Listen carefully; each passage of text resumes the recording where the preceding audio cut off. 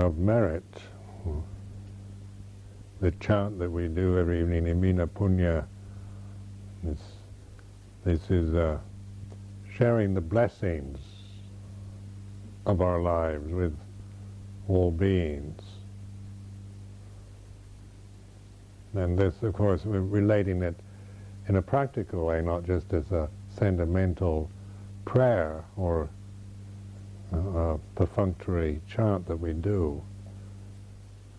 But like everything we do, it can be done just as a habit, create a habit with it, or it can be a reminder, a remembrance, an inspiration, something to encourage us. As I've said many times, the human mind is this way. We have memory. We can remember, so we can forget. We forget and then we remember. So mindfulness is also the ability to remember, to recollect Dhamma. When we're mindful, when there's sati, then we are bringing into our awareness, conscious experience of the way it is.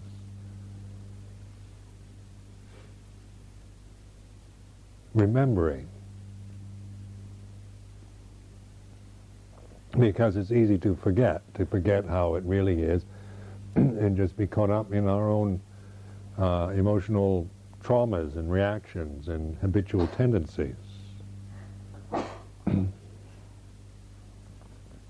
So the refuges in Buddha Dhamma Sangha, this is the way it is. These are not sentimental refuges either.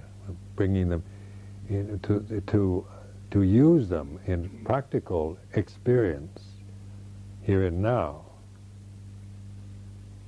So punya, this idea of punya or merit or blessings or what is gracious and loving and generous and kind, and all these things are blessings of our lives. The sila, the fact we're keeping the sila or the moral precepts, the dana, the generosity, the selflessness, the right intention we make to realize the truth, and any realizations we have, any goodness, selfless actions, and the blessing of our life as samanas. May this be of benefit to all sentient beings. We reflect on our parents, our upachaya, our acharyas, ajahns, all possibilities from those we know, those who have given us and have been kind to us, to those to all possibilities from the most vicious and horrendous sentient beings to the most saintly. And this is a way, if done in the right way, it opens the heart up to we're not shutting out anything. We're not picking and choosing. A closed-off heart is a heart that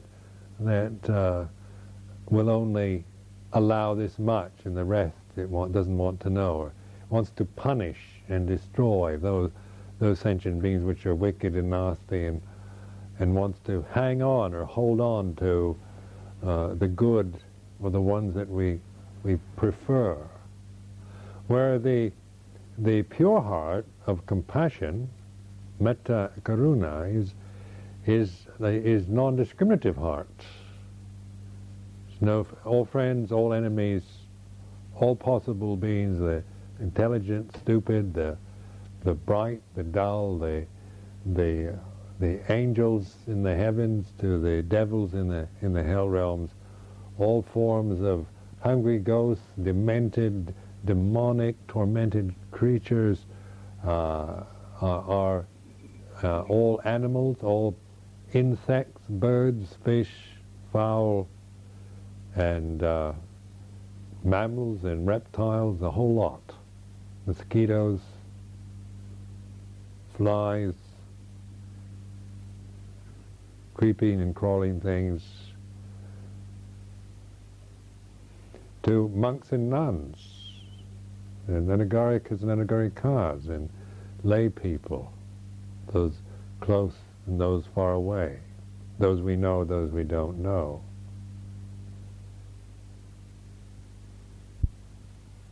Now this is an example of the grandeur of the human heart. The human heart, one human being's heart is the whole universe. If we open it. If we close it off, then it's just our own little selfish fears and desires that bind us, make us like heavy chains around us. Fetters and hindrances and obstacles, and all these oppress our heart. We have heavy-heartedness. Any form of selfishness creates this sense of oppression in our minds. Me first is the most oppressive attitude one can have. You might think a tyrant, external tyrant, is your real enemy, but actually it's a selfishness. Me first, what I want, is the most awful tyrant, that which oppresses our heart. Because one cannot have a joyous life with selfishness. Joy is impossible. Selfishness precludes joy.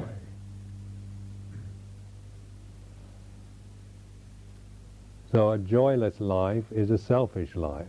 It's a life that and selfishness, we have to really know what it is, because we oftentimes we have an idea of not being selfish, but we don't even know what selfishness really is. We have maybe kindergarten definitions of it. Like we can say, like we're told by our parents that selfishness is not doing what our parents want us to do. And then sometimes we have those images. They say, you're just being selfish, sonny boy, because you won't do what I want you to do. And so we grow up with ideas that we should do what other people want us to do, or we should just be kind of amorphous mass of giving and of idealized giving, because we don't know who we really are, what self is, and what unselfishness is. Before you can realize unselfishness, you have to really know what selfishness is, not condemn it as from some idealistic perspective. And you shouldn't be selfish. I shouldn't be selfish is one attitude from an ideal. But if you don't know what selfishness is, then you just get confused by your idealism. So in meditation, we're really looking, not judging, observing, reflecting, knowing selfishness as that. And even that in us that says you shouldn't be selfish can be selfish, isn't it? The inner tyrant that says, oh, you're being selfish. You shouldn't be selfish. You're always thinking of yourself first. That can be selfish. So just because it says it's not selfish doesn't mean that it isn't selfishness. This is where it takes wisdom, the ability to observe and recognize things for what they are, not just go by the labels that appear, the names and the perceptions that we have of ourselves and others, because those are based on many false attitudes and delusions of the mind.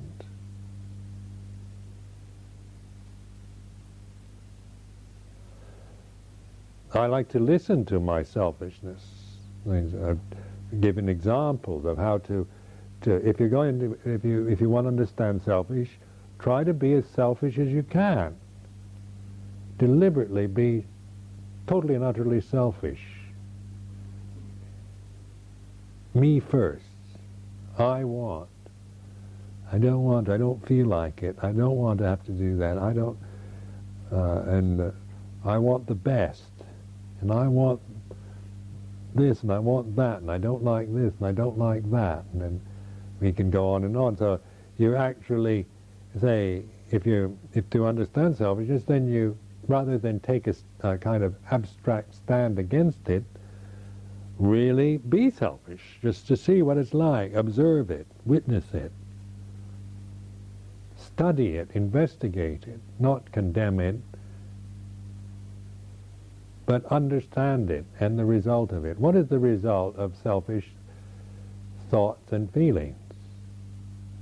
Is it a good result? Do you feel happy, lightened, liberated by selfishness?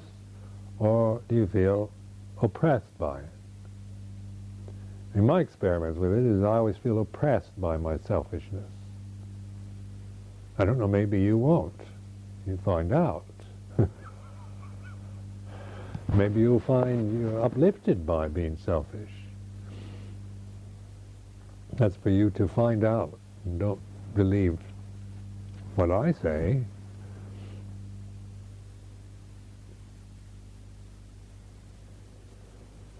Selfishness is always this identity with the conditioned realm, the body, the feelings, the perceptions, volition and consciousness, the five khandhas. When one is blindly identified, attached to these mortal conditions, these five groups, that's what I call selfishness. Blind, unquestioned identity and attachment to the five aggregates, the five khandhas.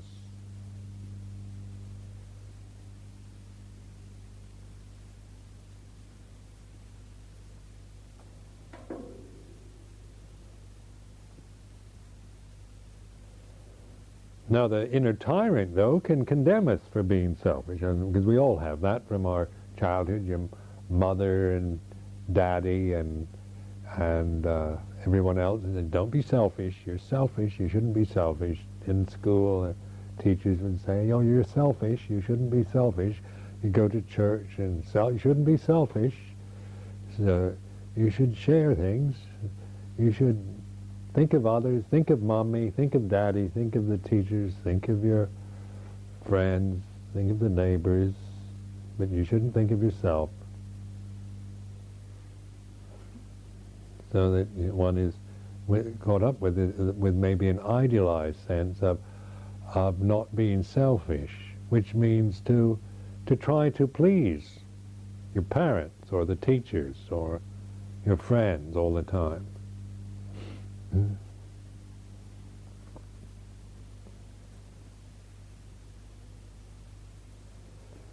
But if all we do with our lives is try to please others without understanding selfishness, then we're going to feel oppressed by it, because our life just spent trying to please others from this rather immature attitude of a self always leads to a sense of despair and anguish, because it's based on delusion, on habit, on the mortal conditions. It can only take us to that feeling of disappointment. Then we think other people shouldn't be selfish, and we're always being disappointed by other people's selfishness. I think we've given so much, and yet people don't. After all I've done for you, worked my fingers to the bone to provide for you, take care of you, sacrificed all these years, and what do I get? A slap in the face.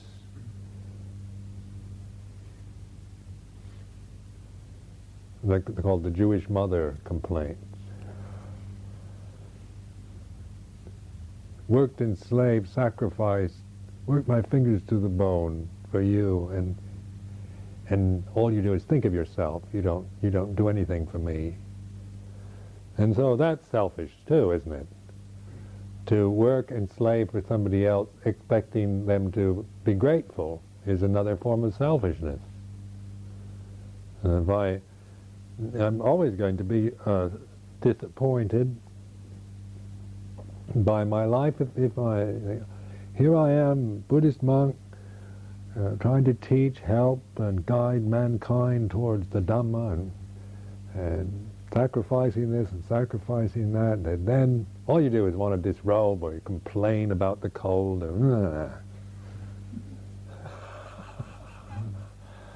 I'm fed up. I'm going off to, not to Tahiti, but to a cave in the Himalayas, where I can get some peace and not be bothered with all these selfish people.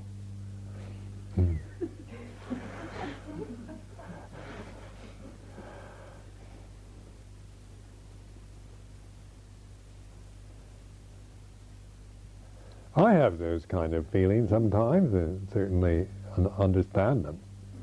When you feel, you know, oh, I really worked hard, and the kind of inner Jewish mother, or the complaining, whining, demanding tyrants within me.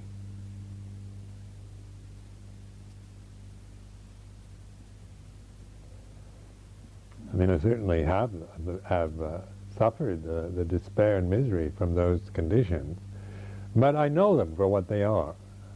I know that it's merely a condition of the mind. It's nothing more than that. It's not a. It's a habit. It's a human habit. It's certainly understandable, and it just needs to be recognized for what it is. It needn't be despised or resented, but just acknowledged. The I know you, Mara. The Buddha seeing the Dhamma. I know you. I know what you are. Rather than the confused, convoluted emotional reactions we can have to these things, like feeling we shouldn't have such thoughts, and then feeling we shouldn't feel we shouldn't, and it gets very complicated on the level of thought and perception. So in blessing all beings, we're blessing all the possible beings that we experience in our minds. I've always liked to contemplate the Buddhist cosmology as just the story of one's own heart and mind, from the radiant Brahmas down to the most or to the ultimate refinement of consciousness of Neva Sanya Na Sanya Yatana, or the neither perception nor non-perception. Very refined, peaceful state, to the most horrific avicii hell, unmitigated misery and anger forever. Avicii hell is the ultimate misery, and Neva Sanya Na Sanya Yatana is the neither perception nor non-perception, the most refined possibility of consciousness, conscious experience. And then all those realms in between, the human realm in the middle, to the devas on one up above, and the animals, pretas, and hell spirits below. The different Deva realms and Brahma realms and the Arupa jhanas. That whole range are the mental, emotional states of one human being.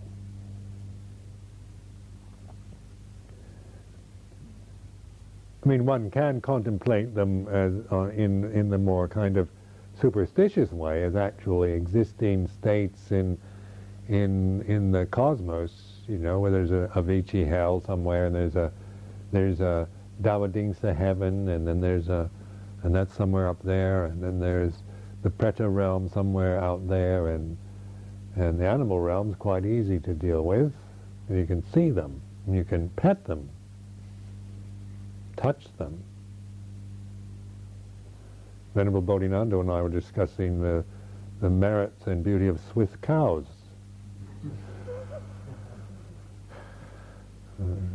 Swiss have the nicest cows I've ever met.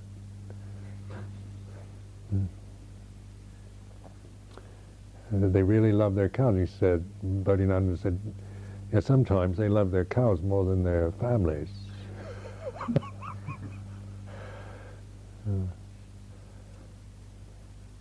It's like English with their cats and dogs, isn't it? Easier to love a cat than sometimes your own child. Certainly, I mean, most of you find loving Muni a lot easier than loving each other, don't you?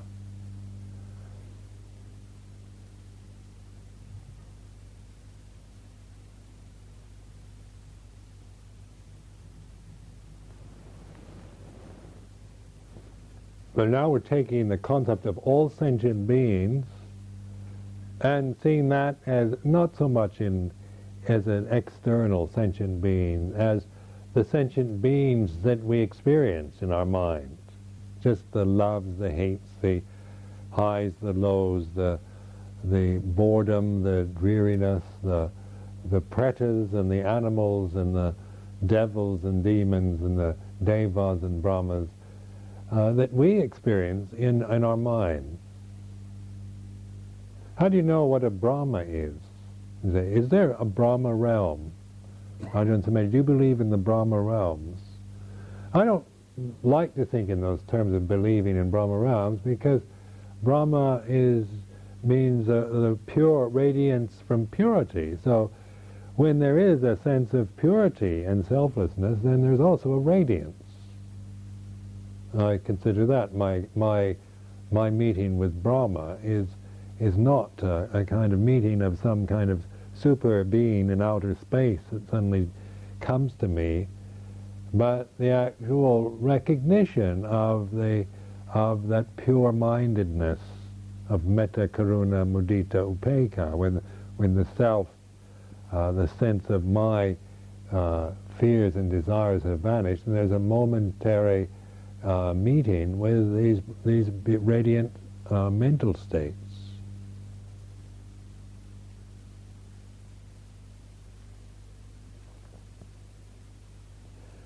And in the sharing of merit, then this helps us to put ourselves in perspective to all possibilities in the universal system that we're engaged in. That with this one creature here, this being here, Sumedho Bhikkhu, one human individual, one human being sitting here, relating to all possibilities in a vast and mysterious universal system. What is my relationship to that total mystery and that infinity, that infinite universe that one intuits? How do I relate to that? From a selfish position, it just boggles my mind.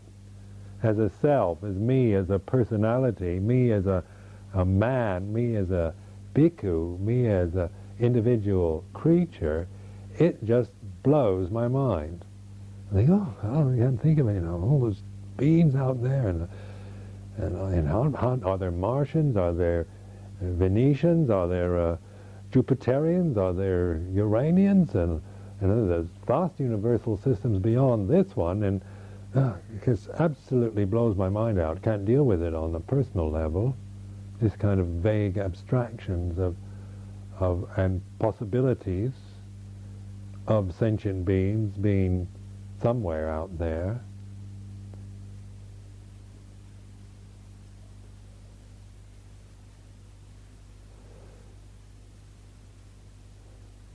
But how to relate to that in a practical way, all possibilities, all sentient beings, both from the experience within your individual experience, and all possibilities of creatures living at this moment that you can't possibly experience or know individually or as this or that. Well, one thing we can actually trust in the fact that good action, good speech, or even just the refraining from wrong action or wrong speech at this moment is for the benefit of all sentient beings.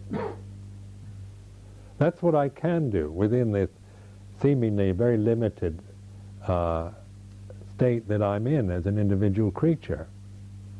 Ask yourself, what can I do for the welfare of all sentient beings at this moment? All possibilities is to do good and refrain from doing bad.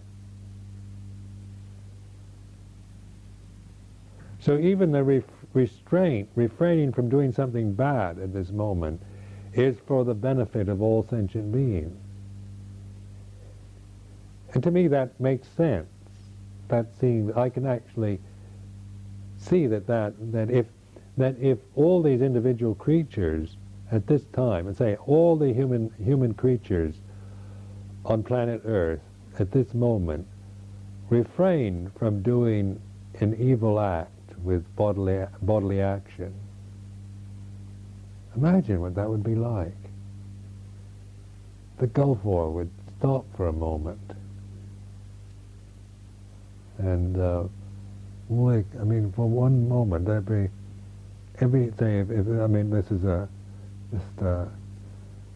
I know an exaggerated theory, but contemplate, if we had the power, each one of us has that power to refrain from acting, doing or speaking on some kind of evil impulse, unkind or mean-heartedness at this moment. That's for the welfare of all sentient beings. Then good actions, doing good, and it's like keeping the sila, the 5 precepts, or the 8 precepts, or the 10 precepts, or the Patimokkha training. All this is just by determining in one's life to live under that restraint is definitely for the welfare of all sentient beings. How could it be otherwise? Is it just for me to control my voracious appetites and to try to keep myself in line and just try to hold on to the sila to keep myself from just going berserk? And all those wonderful, tantalizing things, evil things one could be doing at this moment. My God, just think of, we could be getting soused, we could be drinking booze, we could be smoking pot, we could be taking heroin and cocaine, we could go on a sex orgy, we could do all kinds of wonderful things, absolutely have a good time. And here we are sitting here trying to hold ourselves back from all those wonderful things that one could have so much fun doing. Or is that really painful, all that stuff? To me, it just looks like a kind of hell realm. Having to do that, to get drunk, to drink liquor and take drugs, and to just have just seek sexual excitement as a kind of endless demanding pleasure from it, and exploiting other people to just satisfy my own kind of neurotic desires, and endless just creeping about trying to seek some form of excitement, to me is just utter hell. I can't see anything attractive in it. I'm so grateful that I'm not doing that. Because that's not for the welfare of all sentient beings, is it? Usually we do that for me. I want some pleasure right now. I want to get high right now. I want to have a little fun right now. I want some kind of sensual satisfaction right now. Me, I don't care about you. I don't care about you at all. As long as I get what I want right now, that's all I care about. That is mean-heartedness, isn't it? That's painful. That is a hell realm of the human heart. You drop down into the lower depths, the abhaya bhumi states, by following that kind of those kind of thoughts with actions and speech. And that's for the misery of all sentient beings. I like to think that if I should act on those impulses, that would be to make everyone else increasingly miserable. That's how I see it. If if I should start acting like that, it's for the misery of you all, just to give you more misery and delusions to deal with, to increase the confusion, to increase the hatred and anger in the world, to increase the stupidity and lust and greed in this universal system. And I'm contributing everything I have to it for the unmitigated misery of all sentient beings forevermore. That's a reflection. I mean, I don't think anyone is that malicious to do it intentionally to make everyone miserable, but I'd like to consider that when I do act in that way, it is increasing the misery in the universal system I'm very much involved with. So when I think like that, when I reflect in this way, then I really, the goodness in me longs to, aspires to live in a way in which I am not causing increasing distress and misery and confusion to any creature whatsoever. The goodness in me aspires to that.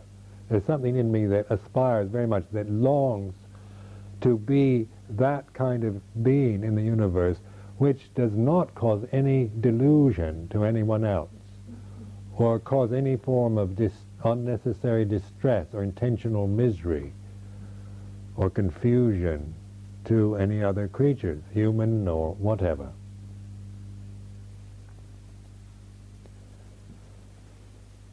To me, when I think like this, I think that's the way I'd really like to be. That's what I aspire to live my life within the karma of this form, this human form, this body here, to use this formation so that its existence for the remainder of its lifespan is for the benefit and welfare of all sentient beings. So I make that my intention. I consciously choose that as my intention.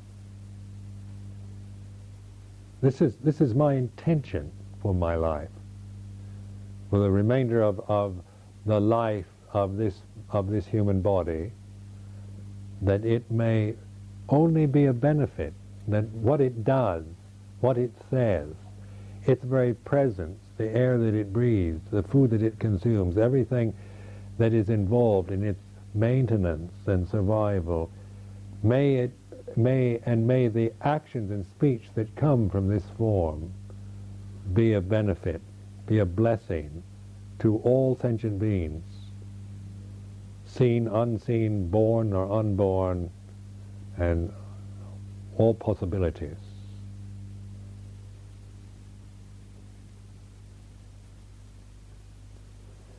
So that's a kind of an amazing thing to be able to determine in one's life, isn't it? To me, I think that is wonderful, to be able to even conceive of that in my mind, that I could actually aspire and even want that as my intention. So the fact that I can actually think that and conceive that possibility, that this one seemingly insignificant little creature sitting here on this high seat, this one little creature sitting here, I know you don't think of me as little, but in contrast to the universal system, I'm only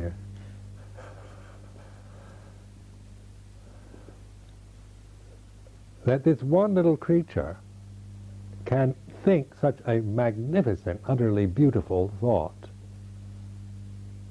and make that the intention for his life. Well, then how do I live? How do I put that into practice? It isn't good to just sit here thinking up these noble thoughts and ideals and then to walk out of the room and be selfish and stupid and just get carried away with one's greed, hatred, and delusion. But it doesn't do any good to go and hate ourselves for not being able to become this totally magnificent creature all at once. So we learn how to be patient and how to understand, how to look at, investigate Dhamma, how to realize truth within the microcosm or the little ways and trivialities and ordinariness of our daily life and our experience of life as an individual creature. I'm not expecting rewards, kind of Nobel Prizes and accolades from the people in the positions of authority for thinking such grand thoughts. Not what I'm doing it for, but to be able to take that intent, to realize the kind of miracle of our human state, and then to learn how to live in a very careful, caring, compassionate way in daily life, both towards this being that I call myself and towards you as individual members of this community, towards all of you, individual bhikkhus, siladharas, and anagarikas, lay people, and onward through the society, through planet Earth.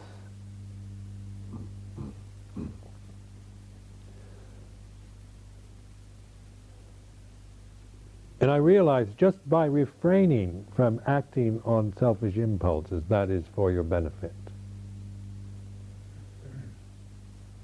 So I learned how to restrain myself, refrain from things. Well, that's for the welfare of all sentient beings too. It's not just for me, just to try to get my practice together and keep myself from doing any bad karma because I'll suffer for it. It's also for the welfare of all beings.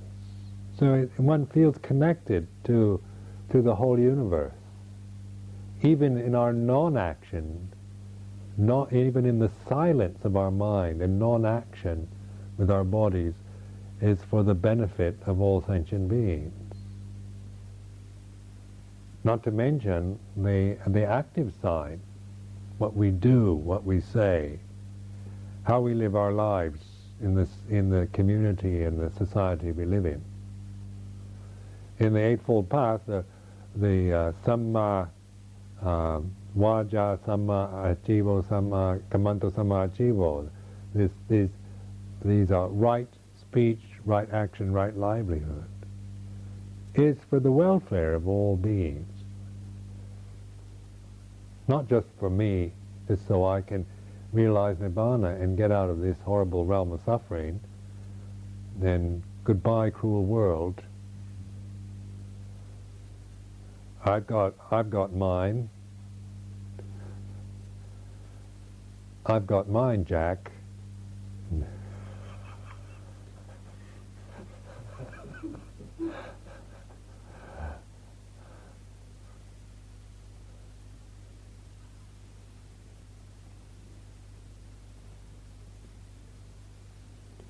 Punya then is the Pali word for what they translate usually merit or blessings. Boon is the Thai word. Boon is the Thai corruption of punya. And so the tambun, to make merit, tambun, or to make punya. This is in a Buddhist country like Thailand. Tambun is a very is an ideal that permeates the whole society. The idea, as you know, all of us here, so much of this monastery is due to the tambun of Thai Buddhists, because the Thai Buddhists love to tambun, to make merits, to share blessings. This is very, very much a theme and an attitude that permeates all of almost all Buddhist communities, this idea of to make merits.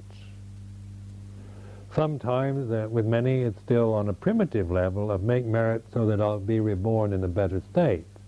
That's one way of doing it. I'm going to make merit so that when I die, I'll be born as a Devada. In Thailand, many Thais think like that. And you see, you hear that a woman who gives alms food to the monks every day will be reborn as a great beauty in the next life. So you go out on Bindabat in the morning and all the ugly women are out there.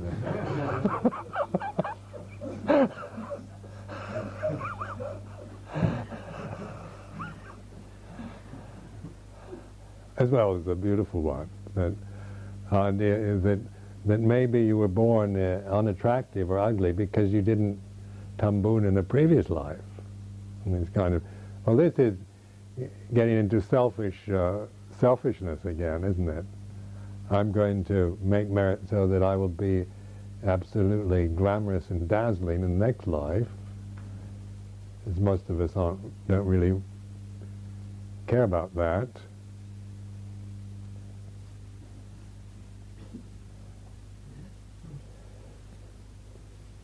But then the ultimate tambun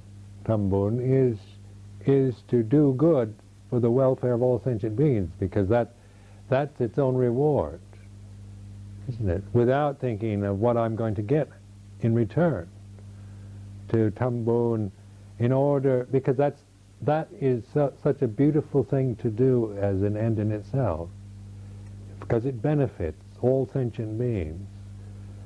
And it's a joyous experience when there's no selfish expectation for any reward or anything in return.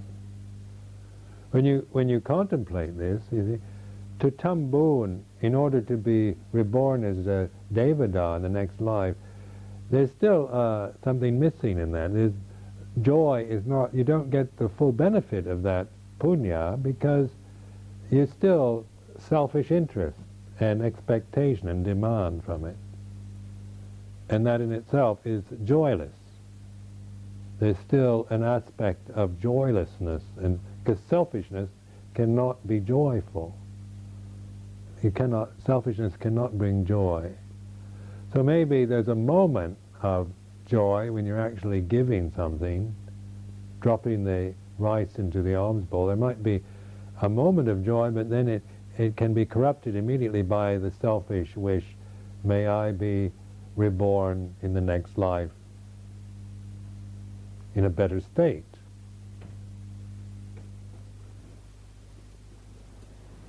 With the practice, say, of our life, to live our lives not for any kind of personal gain. Like in the meditation, as I say, my condemnation and constant attack on the vipassanini. I know I'm going to pay for this.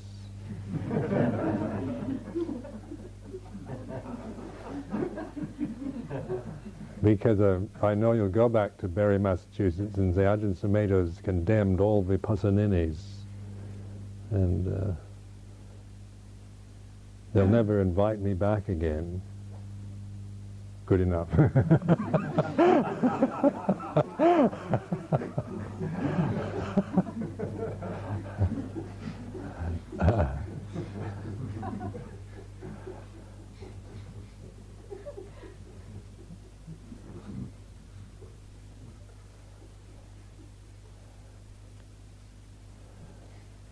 But this is not it's not meant to be a condemnation, but a reflection. So, to point to the vipassanini as the people who practice vipassana for getting something for themselves. That's what I define a vipassanini. Takes vipassana and uses it for some kind of selfish end. Because vipassana is something that's even kind of stripped of its context especially in the States. It's regarded almost as a cult or a separate thing from doing vipassana, even for selfish reasons. So any kind of discipline, and where you have to contain yourself, will be a benefit to you in some way. There's some aspects that are beneficial. So it's not a condemnation of it, but a reflection on of the incompleteness of that attitude. That the Buddha Dhamma is a transcendent realization, and it's for total and complete liberation from ignorance. It's not just for me to get myself together so I can live my life in a more kind of less stressful way and deal with my relationships and this in a better way and live a happier life. It is, for me, the whole life of a Buddhist monk is for this complete and utter realization of truth, transcending the mortal state, getting beyond all the conditioned realm, not by rejecting it, but by understanding it. And living within this conditioned realm as a condition for the welfare of all beings. May this conditioned being here, this creature, this sankhara, may its actions and speech, how it's used, how it relates, how it lives, may its very breathing and the use of the food and the four requisites that the lay people provide, may all of this be a benefit to all sentient beings. So that is a very grand and very noble intention. But if you're making intentions, then make them the very best intentions. Don't make half-hearted ones. Because we can intend, make intentions, and we can, and make them the very best. But not look at it as a personal kind of ordeal that we have to achieve this as a person.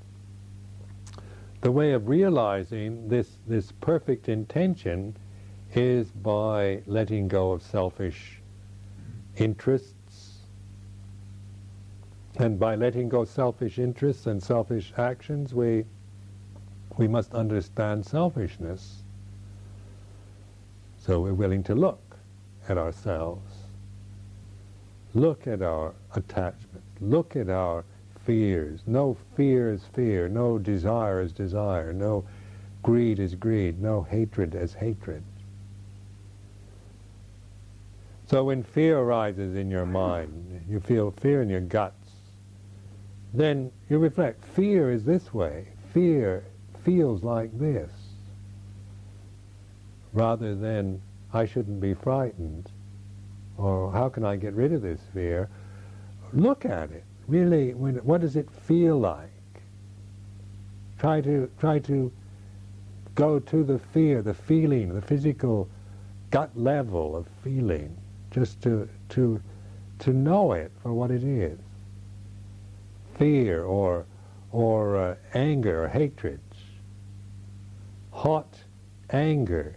What does it feel like when you turn red in the face with anger? Or cold, white hatred, where you just turn livid with hatred and aversion to something. What does that feel like, to really hate somebody or hate yourself? What is it as a physical feeling? Red-hot anger, wanting to kill somebody, or seek revenge, or hurt somebody or something. What does it feel like? Greed and lust, what does it feel like? What is the physical experience of lust? Not thinking of it as say through fearing the possibilities of acting on lustful feelings, but what is the physical feeling, the Vedana, when you have lust in your mind?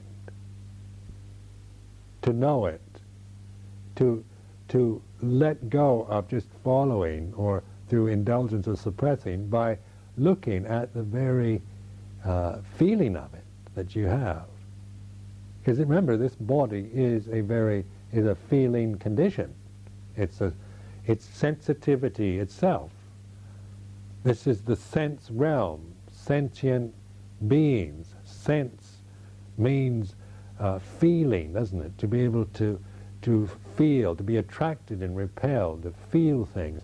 Feeling also, it can be seen in through the eyes. It doesn't mean your eyes, whether they feel good or they feel painful, but what you see, whether you're attracted or repelled by it or indifferent, is feeling, is Vedana.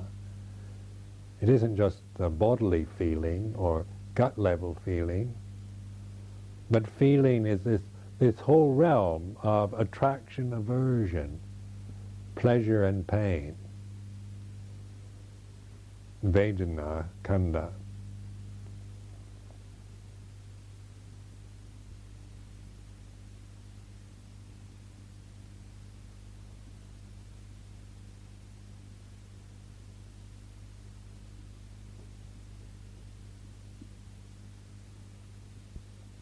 Now, it's easy to understand the theory behind this, but to put it into practice, it takes patience and determination. Because usually when fear arises, the first thing we want to do is get away. And that fear has this tremendous power over the human heart, the human mind. Fear has power as long as one reacts to it. So fear comes along and scares you and you run away. That means you're giving fear power. Either running away or suppressing or like pretending it's not there, looking the other direction, the ostrich with its head in the sand, or kind of turning on the television or looking trying to distract yourself so you don't have to see it, or just running in panic because of fear. To say stop and look at fear, of course we can see that that's what we should do, but how do we do that? How can we really do that? So this is where you need to contemplate fear and investigate it, not just wait for it to happen, but really bring up fear. What are you frightened of? What does it feel like? So you get to know the feeling, the physical feeling, the emotional feeling of it. You understand it, in other words, the First Noble Truth, understanding of dukkha.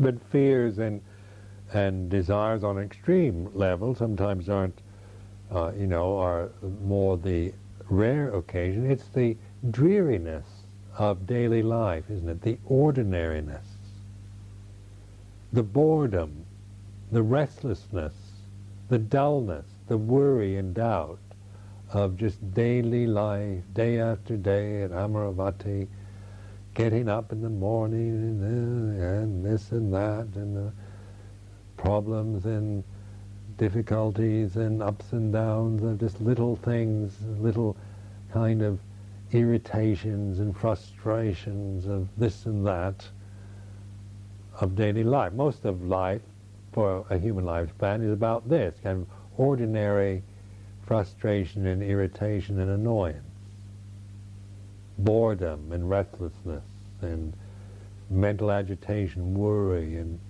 just being dull and and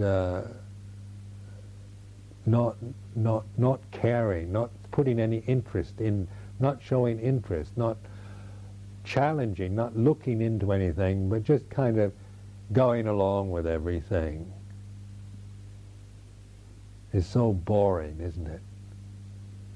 Life can be so utterly, utterly boring.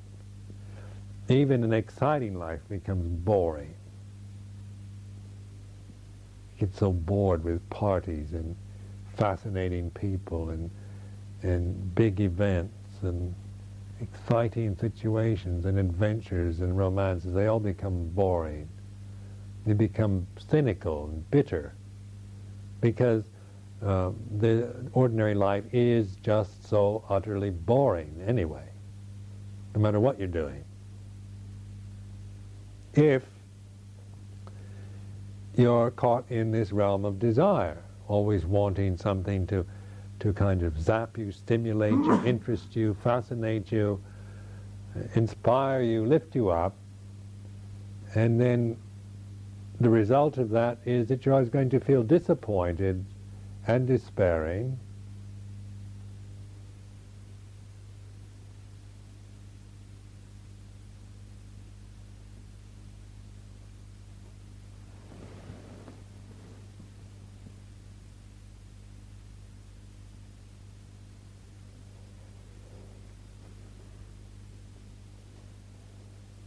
Now in Ajahn Chah used to talk a lot about, he used to say, like the word for in Thai for ordinary is tamada tamada, and he would use this word a lot, just to be with the ordinariness of life. How everything is just the flow of life as we experience it as individual creatures. In a monastery like this, like the cold weather now, this bitter cold weather is, it's extraordinary, isn't it? It's extra cold today. It's not ordinary cold.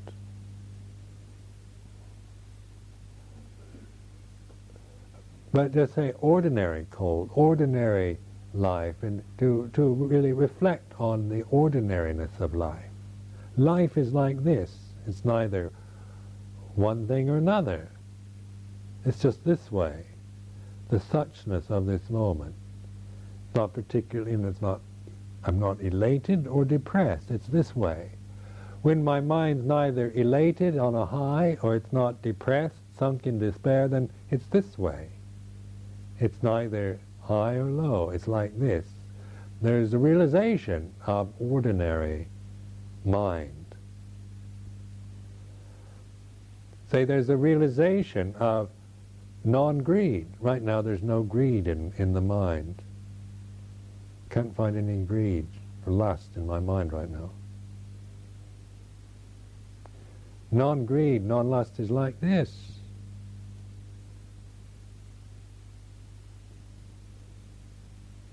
See, what do you mean non-greed, non-lust is like this? What is it? What is it? If you're not greedy, you're not lust, what does it feel like? It's this way. You can do it. You can realize it. You don't have somebody to tell you. If I should pinch you, I would say, have you, a pinch feels like pain. And so that you only know what somebody tells you about being pinched. Where you could pinch yourself and find out. It feels like that, doesn't it? Pinch yourself now. That's the way a pinch feels. You don't have me to describe it, do you? Do you want me to describe a pinch? Let's see, I'll pinch myself here. Take my forefinger and my thumb on my right hand, and I'm pinching my wrist on my left. Ouch! It hurts. Ooh! The harder you pinch, the more it hurts. And I expect you to believe that, because I've told you exactly what pinching is now, so you know exactly what it is, because I've told you. No. Is that?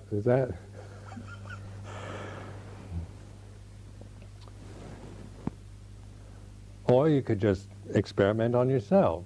Pinching feels like this. Ouch is an expression, exclamation, but it certainly doesn't convey the actual pinchiness of an experience. Something's still lacking in the direct experience. Direct knowledge of pinch is not there in the word ouch, and it hurts. So realization of non-greed, non-hatred, non-delusion, there's no point in trying to describe it, because it's something that you realize, something you observe, just like a pinch. What a pinch feels like.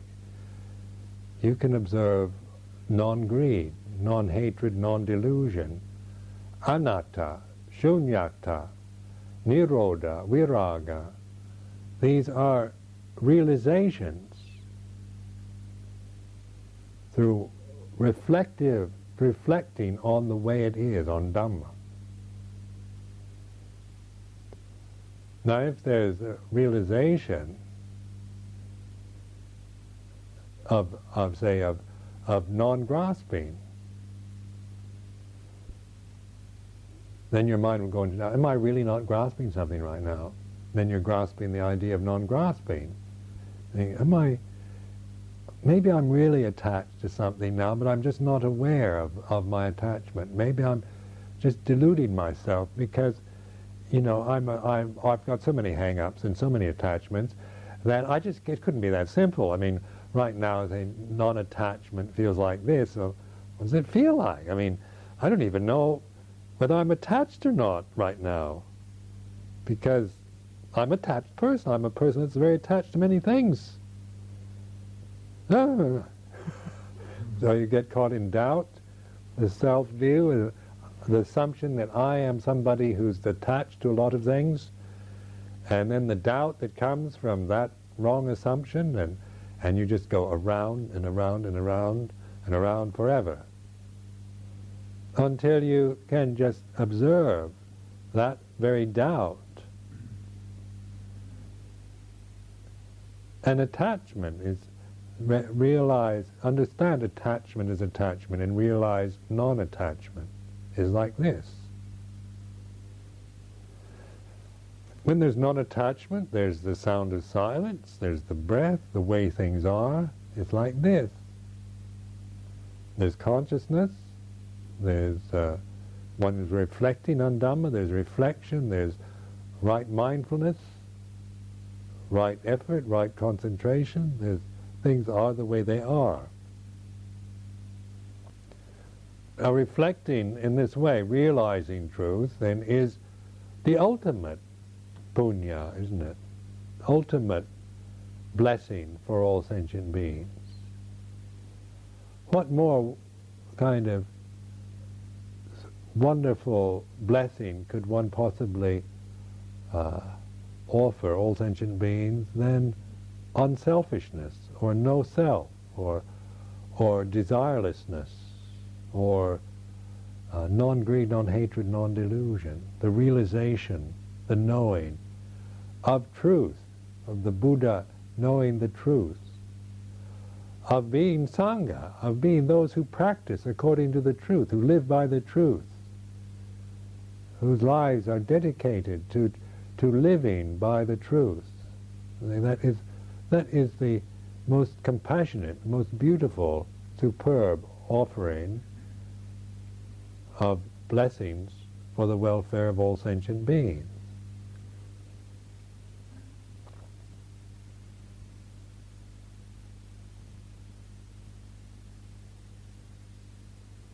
In humility, then, in recognizing the limitation that we can never know whether the goodness of our lives, or what our restraint and our sila and our practice, if that's really affecting all sentient beings, as a getting reports back saying, yes, Sumedho, yes, due to your sharing of merit last night, the Gulf War has definitely, there seems to be movements towards peace and reconciliation, because of that wonderful meritorious offering, blessing of your life and practice, yes.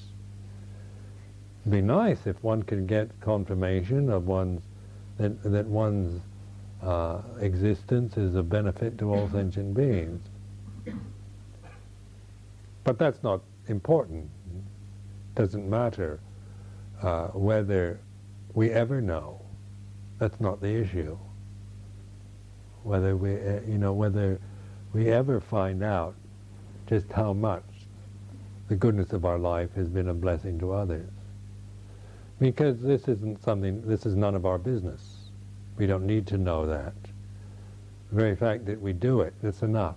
To be able to do that on faith, on not knowing, on faith, on just trust in goodness itself, and through our own joy in being good, and the love of the good, the true and the beautiful, and the joy that comes from doing things and saying things in the right way for the benefit of others, of all sentient beings. This is enough. This we can know. This we can realize as individual creatures. Whether my life is of benefiting all sentient beings in this moment in exactly what way is none of my business. Because my trust and confidence lie in the refuges of Buddha Dhamma Sangha, and an intuitive feeling in the heart that this creature here, sitting here, that this living, breathing, consuming form can be used in the right way, can be of benefit to all sentient beings. This I trust and I have confidence that this is the way it is.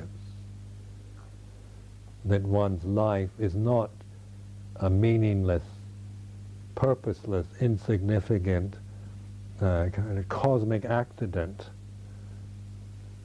but that the meaning and purpose of our lives is through our ability to understand the truth and to be free from delusions through understanding the truth. What better purpose, what more meaning can a human life have than that? So I offer this for your reflection.